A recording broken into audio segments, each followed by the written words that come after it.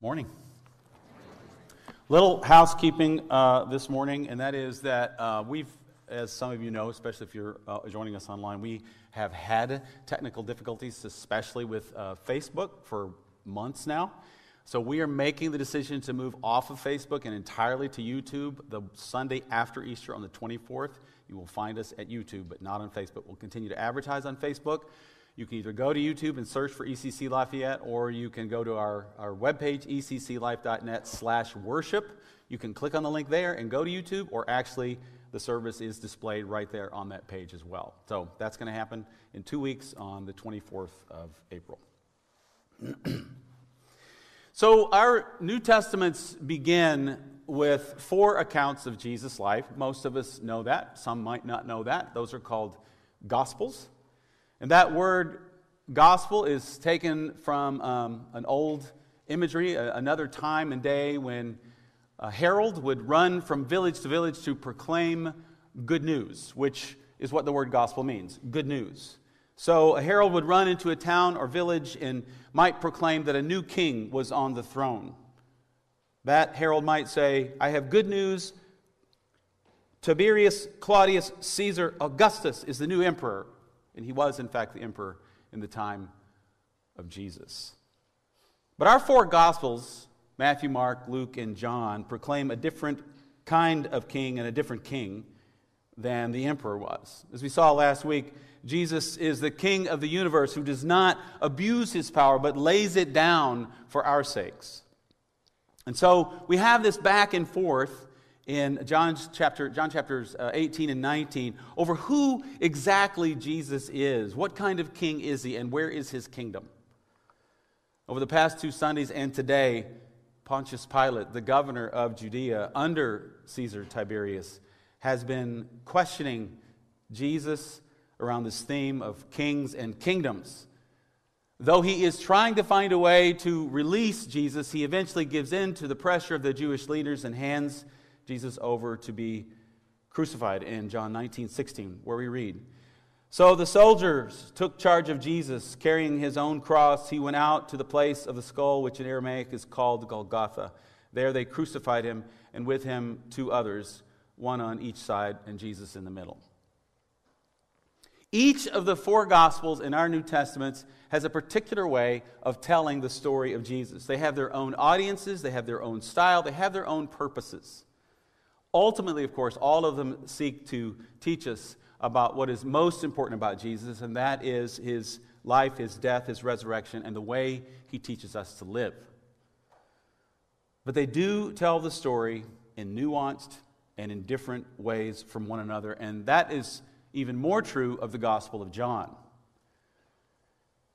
He has a different emphasis that he wants us to hear. And so we talk of those first 3 Gospels, Matthew, Mark, and Luke, and we call them the Synoptic Gospels, which just means, synoptic just means that they are similar, that they tell pretty much the same events, and sometimes they even do it verbatim with one another. John, however, for the most part, has a lot of distinct material that the Synoptic Gospels do not have, and he has his reasons. So the first difference in today's account is that while in those Synoptic Gospels the authorities force a man named Simon of Cyrene to carry Jesus' cross for him, John leaves that detail out completely. He doesn't just leave it out. He says rather emphatically in verse 17, carrying his own cross, he went out to the place of the skull. Carrying his own cross. John presents us with a Jesus who is completely in control. He is not a helpless victim. As Jesus himself says over in John 10, verse 18, "No one takes my life from me. No one takes my life. I lay it down of my own accord. I have the authority to lay it down, the authority to take it up again." Over in Luke's Gospel, we're told something similar, but in a different way. In Luke 9:51, we read, "As the time approached for him to be taken up to heaven, Jesus resolutely set out for Jerusalem." Some translations, a little more literal, I think, say, "set his face to go to Jerusalem." Jesus is in control. Jesus is giving himself up. He's not being taken against his will, and he doesn't need someone else to carry his cross. Thank you very much. Now, that doesn't mean Simon didn't carry the cross. It means that John has decided for his telling of the story some 60 years later, he has decided that's not important for what he wants to say. He wants people to see that Jesus was in control. No, John says, Jesus was not a helpless victim. He was in complete control. He knew exactly what he needed to do, and he did it. And then John gives us much more detail about that sign that Pilate has placed above Jesus' head on the cross. The other Gospels all mention this sign. There are some slight variations in how they remember what it actually said. But John is the one who tells us that Pilate's charge against Jesus was in 3 languages, Aramaic, Latin, and Greek, and that some of the Jewish leaders were opposed to how he had written that sign. So what is John up to here that he includes all this detail? Well, for starters, John, I think, uses Pilate to proclaim Jesus as king, even though Pilate doesn't believe he is. In telling the story this way and giving us this detail, John uses Pilate to proclaim Jesus as king, even though he doesn't believe he is.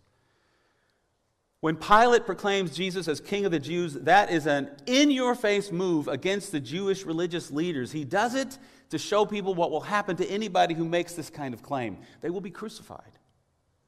They will be crucified. And not only does Pilate proclaim Jesus as king, but he does it to the whole known world. He uses 3 languages. Aramaic was the common dialect spoken by the everyday person in Jerusalem. Greek was the language of culture and commerce, and Latin was the language of government and power. And yet, the image of Jesus hanging on the cross is the opposite of power. Instead, what is displayed there is sacrificial love, servanthood. It's as if Pilate has proclaimed to the whole world that Jesus was king, but that he was a very different king. A king no one in that day or in ours would see as powerful enough to earn our respect, let alone to govern us. And this idea of a suffering king is what the Apostle Paul is referring to in 1 Corinthians 1:23 when he says that Christ crucified is a stumbling block to Jews and foolishness to everyone else. John Dickson, a speaker, writer, and thinker who lives in Australia, once spoke on a university campus in Sydney about the idea of the suffering, wounded God that we meet in Jesus upon the cross. And during the question and response time afterwards, a Muslim man came to the mic, and he was kind and civil and intelligent, Dickson recalls. He told Dickson and all the students gathered there that it was, quote, preposterous to claim that the creator of the universe should be subjected to the forces of his own creation, that it would have to eat, sleep, and go to the toilet, let alone die on a cross. He went on to argue that it made no sense that God could be tortured, wounded, and killed by lesser beings, his very own creation. Dickson was unsure of exactly what to say in that moment. He didn't have a witty comeback remark to make, so he paused for a few seconds and he simply thanked this Muslim man. He just thanked him for making a very succinct and clear claim that is the Christian claim of the uniqueness of Jesus Christ. Then Dickson concludes, what the Muslim denounces as blasphemy, the Christian holds precious. God has wounds. And I would add, God bore those wounds for us. This Sunday, as you've heard several times, is known as Palm Sunday. It can also be called Passion Sunday. Passion, in the old meaning of the word, meant to suffer. To observe Passion Sunday is to focus on Jesus' suffering on this day, as we are doing in John 19. To focus on Palm Sunday is to give the most attention to what we saw earlier, Jesus' triumphal entry into Jerusalem, what we call Jesus' triumphal entry. We heard the Palm Sunday reading earlier from John 12, so we're just going to take a little time in the midst of this to consider it and how it relates to what we're talking about now. In John's version, once again, Jesus is very much entering the city as a victor. We call it Palm Sunday, but it's only in John's gospel that it is clearly identified that the people were waving palms. It's not that clear. It's not that specific in the other gospels. Palm branches were a symbol of victory. This is intentional. You wave a symbol of victory. Everybody knew that's what it meant. It's like when Rhonda Ohms picks up the pink flamingo that she won during the March Madness contest and says, I've won it 4 times. I think she cheats, but Sorry, Rhonda. Palm branches are a sign of victory. Everybody would have known that. John's point is Jesus is being welcomed into the city as a victorious king would be welcomed, at least by some. John is also the only one who gives us this detail. Chapter 12, verses 12 and 13. The next day, the great crowd that had come for the festival heard that Jesus was on his way to Jerusalem. They took palm branches and went out to meet him. Went out to meet him. The people go out to meet Jesus before he enters into Jerusalem. And this, too, is the imagery of welcoming a dignitary. The other Gospels portray Jesus as entering Jerusalem and being kind of met with people. But in this one, they go out to meet him. They heard he was coming. They went out to greet him for the king that he was. John continues, verse 17. Now the crowd that was with him when he called Lazarus from the tomb and raised him from the dead continued to spread the word. Many people, because they had heard that he had performed this sign, went out to meet him. So the Pharisees said to one another, "See, this is getting us nowhere. Look how the whole world has gone after him."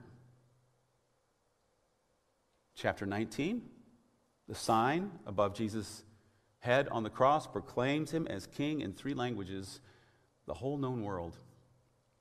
Here on Palm Sunday, it is the Pharisees who proclaim that the whole world has gone after Jesus.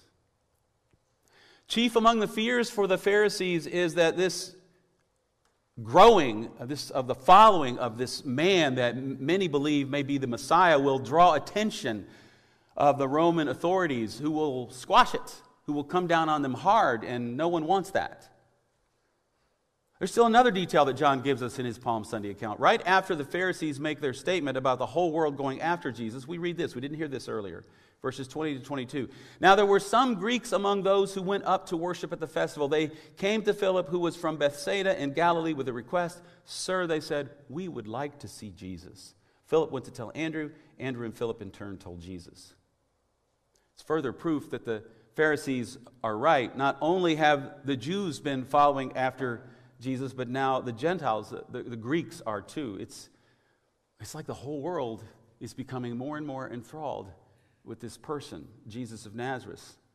Jesus is not just the King of the Jews. He's the King of the universe. He's the King of all people. And now that the Greeks are looking for him, now that the nations beyond the nation of Israel are interested in Jesus, now Jesus knows, as he says in the very next verse, that the hour of his death has arrived. Now that the Gentiles are seeking him out, he knows, at least this part of his mission is done, the hour of his death has arrived. Now I want you to imagine that. Jesus enters into Jerusalem as a victor, as a Messiah. And then he announces that the hour of his suffering and death have come near. That wouldn't have made sense to anyone in that day and age. Kings don't reign through death. We don't defeat our enemies by dying. Back in John 19, there are a couple other details we dare not miss. Jesus carries the crossbeam on his back. He walks up the hill to the place of the sacrifice, and as he does so, the imagery that John and I think the Holy Spirit want us to see is of another place in Scripture where someone carries wood on their back up a hill to the place of their own sacrifice. Genesis 22. God speaks to Abraham and tells him to sacrifice his son on a mountain. Now, I'm going to read parts of that passage, and as I do, I invite you to take note of the words you hear, in particular the ones I have highlighted, but there are others. These are likely key words that John wants us to hear when we read about Jesus in John 12 and in John 19. John wants us to think or be reminded of Abraham sacrificing Isaac. Note the words Genesis uses that might catch our attention if we were reading John. Then God said, "Take your son, your only son, whom you love, Isaac, and go to the region of Moriah. Sacrifice him there as a burnt offering on a mountain I will show you." Then after they've traveled to the mountain, Abraham asks his servants to stay with the donkey, and his son Isaac and he will go up the mountain to make the sacrifice. And then we read in Genesis 22, verse 6, Abraham took the wood for the burnt offering and placed it on his son Isaac, and he himself carried the fire and the knife. There are other phrases in Genesis 22 that I think are connected to what John tells us in John 12 and John 19. But I simply want us to see for the moment that Isaac, like Jesus, was forced to carry the wood, the tool of his own sacrifice, up to the place of sacrifice. And this mountain was the same mountain upon which old Jerusalem was built. And there, in Genesis 22, God interrupted Abraham just before he lowered the knife to sacrifice his son, and he provided a ram caught in the thicket for the sacrifice instead. But here in John 19, God lets things play out. And later in this chapter, Jesus will die. What kind of king is this? What kind of king is this? What kind of king would allow himself to be treated this way, to be betrayed, to be wounded, to be tortured, to be put to death? Well, the kind of king Jesus was and is. In fact, it turns out that the moment of Jesus' crucifixion is the moment of his divine kingship. This is the kind of king Jesus is. He brings life out of death instead of putting others to death so that he can reign. He allows himself to be wounded and put to death by the very ones he created. And in this, his true kingship is revealed to all the world. This is why people like Brian Zahn refer to this event, the crucifixion of Jesus, as the epicenter of our faith. The epicenter. Now, of course, it's important to add that whenever we refer to the cross as vital to life or as vital to our faith or as the epicenter of our faith, that word cross is really shorthand for everything that takes place this week. It's shorthand for his betrayal, it's shorthand for his trial, his suffering, his death, and his resurrection. The cross means all of those things. And all of that is vital and redemptive. All of it forms the epicenter of our faith.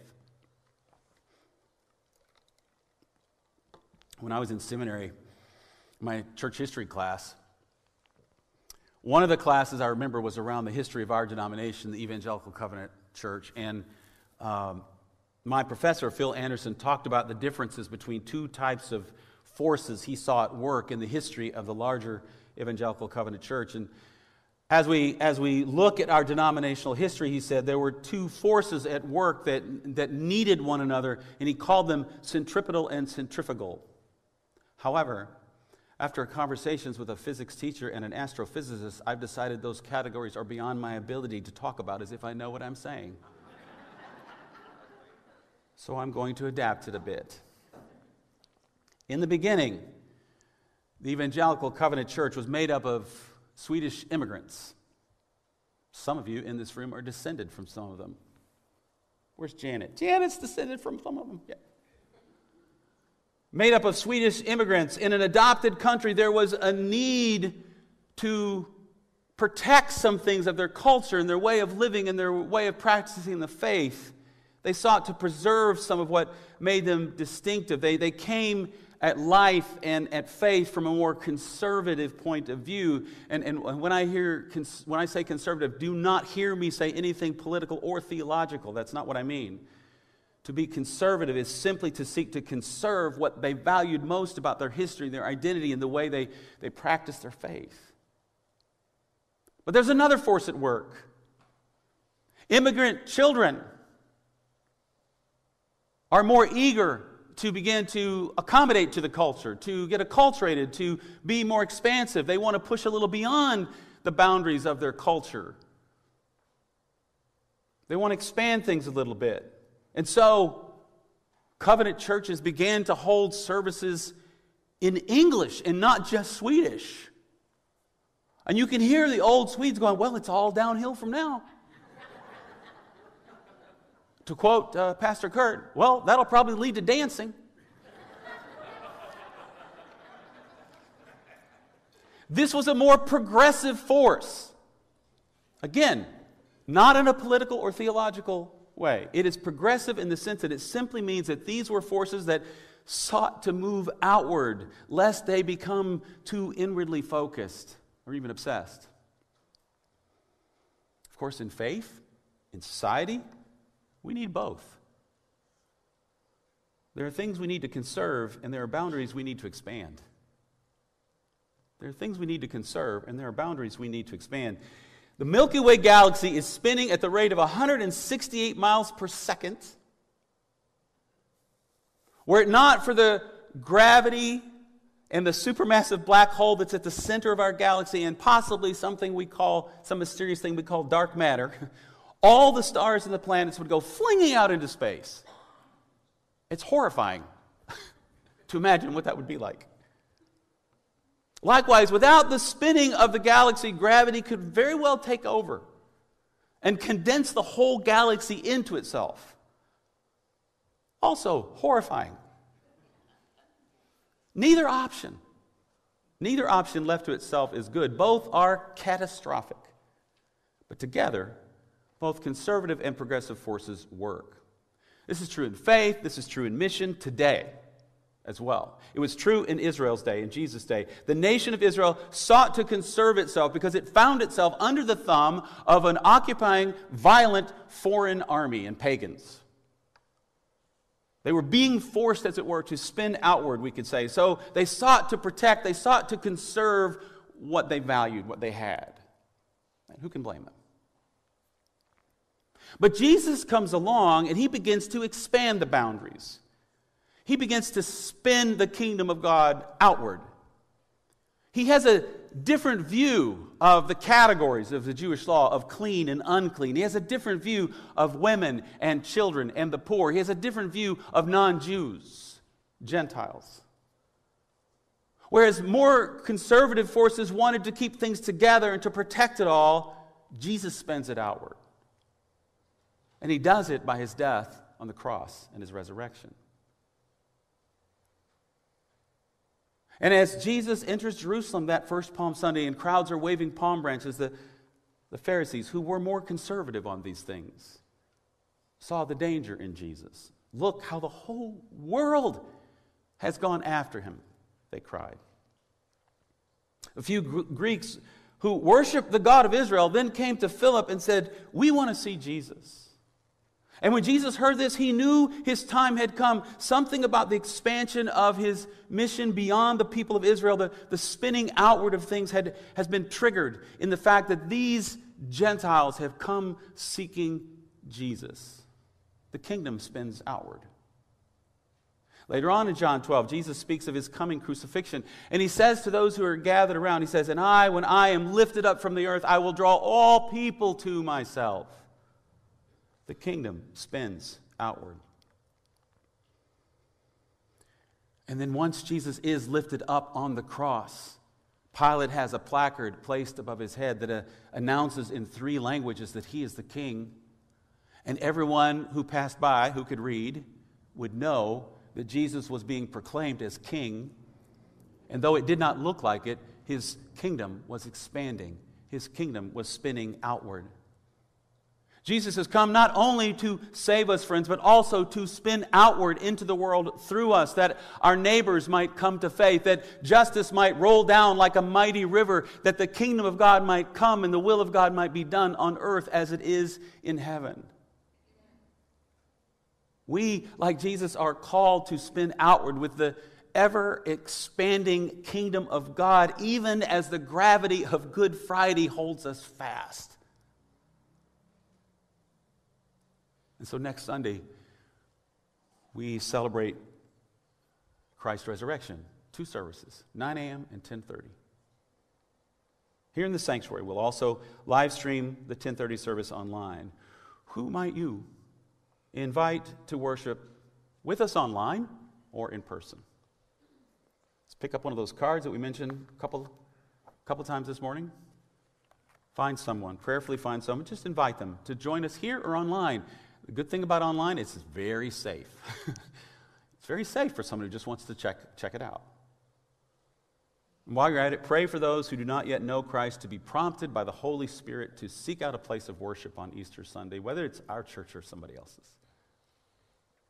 Speaking of praying, there's another group of people I invite you to pray for. You heard a bit of it in the prayer earlier. And earlier we heard the story of the Muslim man who struggled with accepting a God who suffered at the hands of his own creation, thus revealing the uniqueness of Jesus to all who were gathered.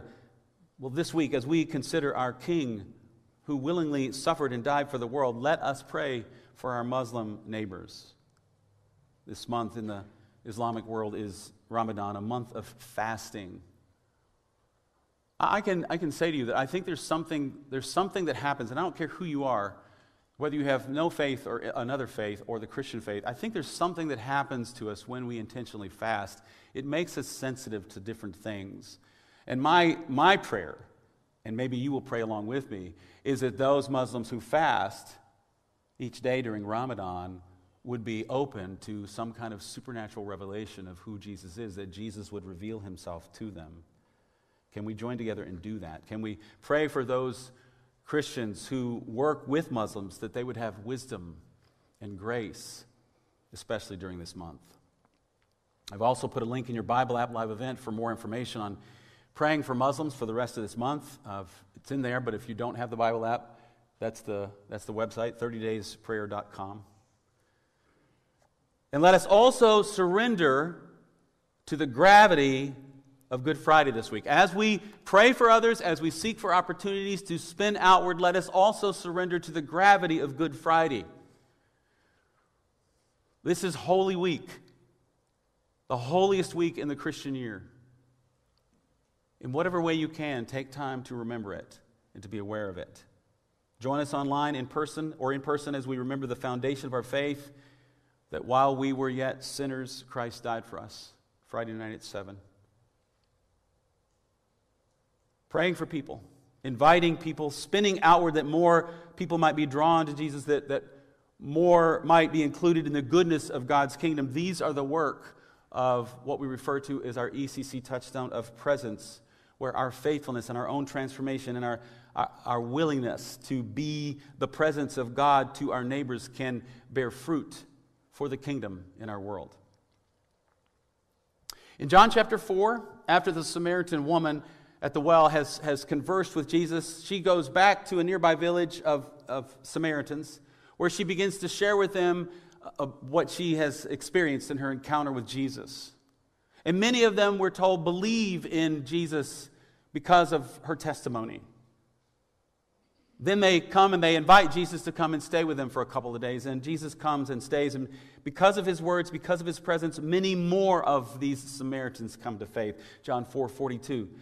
They said to the woman, "We no longer believe just because of what you said. Now we have heard for ourselves, and we know that this man really is the Savior of the world."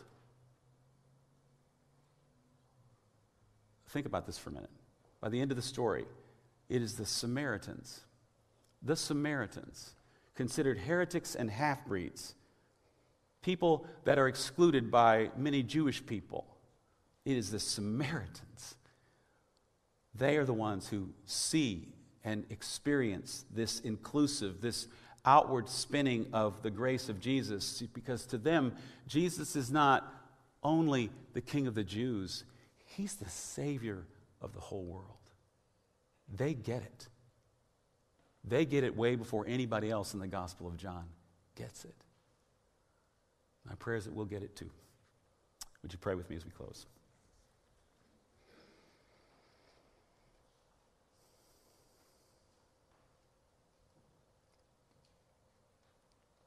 God, I thank you for these two forces, both conservative and progressive, that we need to help us stay rooted and to help us reach out. I pray that we at ECC would find that tension, that balance between those two forces, that we would remain faithful to the foundation of our faith and faithful to the mission of our God. God, would you fill us with your Spirit this week, that as we walk through Holy Week, as we read from Scripture, as we worship on Maundy, Thursday, or Good Friday and Easter Sunday, that we would perhaps see and taste anew the beauty and the power of what you have done for us in Christ Jesus. Not just for ourselves, but for our neighbors. And God, may we become a people deeply rooted in your word, deeply rooted in the community of your people, but ever pushing the boundaries that we could reach more people. For your sake and for your kingdom, we ask all of this in Jesus' name. Amen.